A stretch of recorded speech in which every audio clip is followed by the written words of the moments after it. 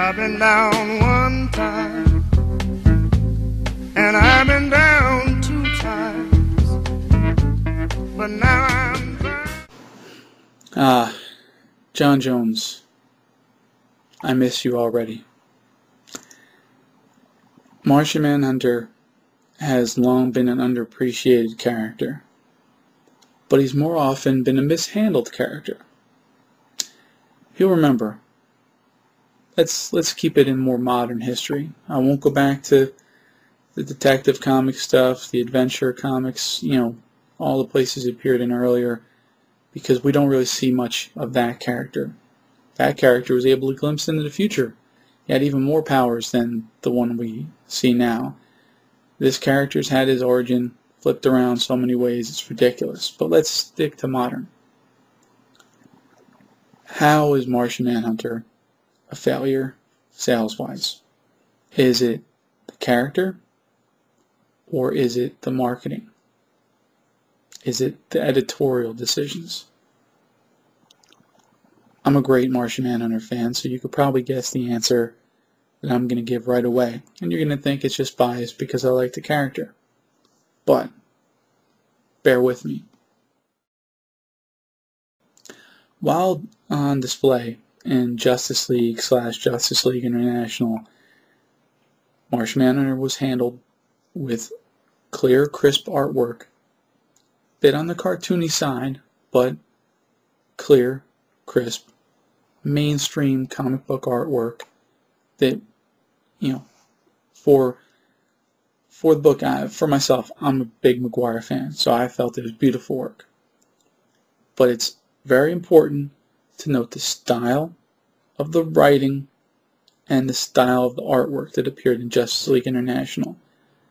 John was written serious enough. He was a straight man most of the time. So it's okay for him to be written in a miniseries meant to attract, readers of this book as a straight man. But when the artwork is mainstream in the book he's appearing in currently, you do yourself a disservice, you do your company a disservice by pairing up J.M. DeMatteis with Mark Badger. Mark Badger, great artist, not trying to knock the guy. But when you look at Maguire, and then you look at Badger, they don't mesh. You're not making the most out of your attempt to market this character in this miniseries. You should be trying to appeal to the audience you've already built from this character's appearance in a very popular series from your company. Going against the grain, stylistically, in both senses, really, you can make an argument for it. As much as John was written as a serious character, you're talking about a character shooting off from a semi-serious book. Justice League International, I'm not trying to say it's the blah-ha-ha league that everyone else says, but there was a good deal of mix of humor in there. And then to put him into a miniseries where it's so much more directly serious with not really any comic relief is a disservice to some extent. But again, it's in keeping with the character, but it hurts your marketing. So okay, you got two things that you can judge based on. One has it going for him, that it fits the character. The other, it doesn't fit the market you may already have for the character, but at least it fits the character. Then you take Badger. Martian Manhunter's appearances have always been of whatever the mainstream type is of the day. Even if you go back historically to the Silver Age and all, his appearances were drawn of what the standard style of the day was. Standard style of the day was more inclined to mesh with Maguire than Badger.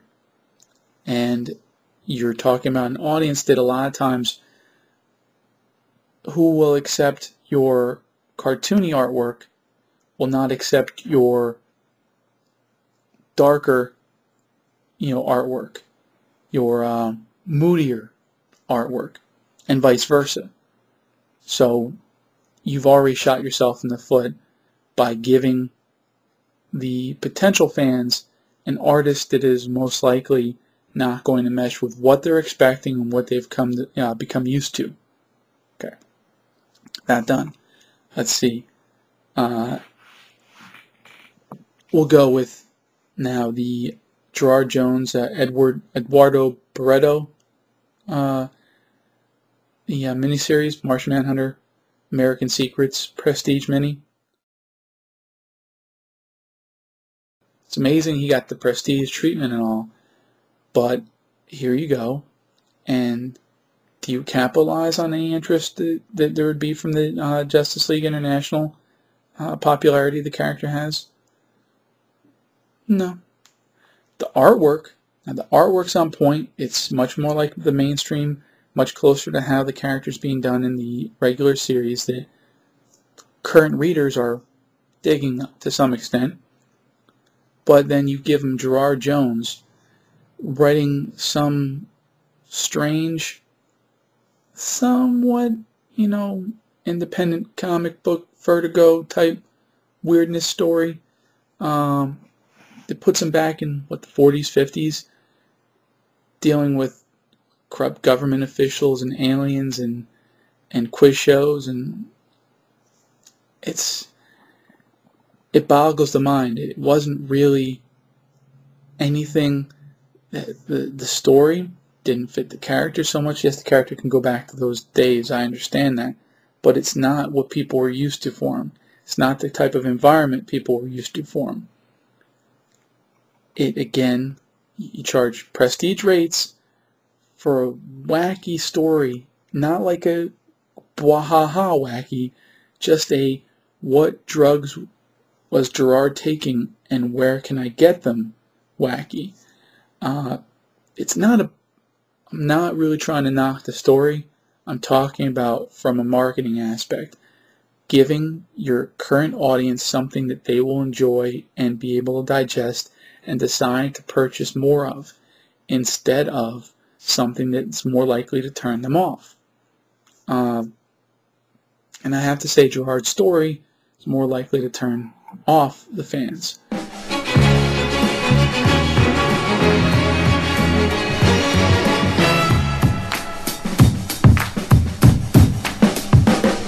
Like a sound you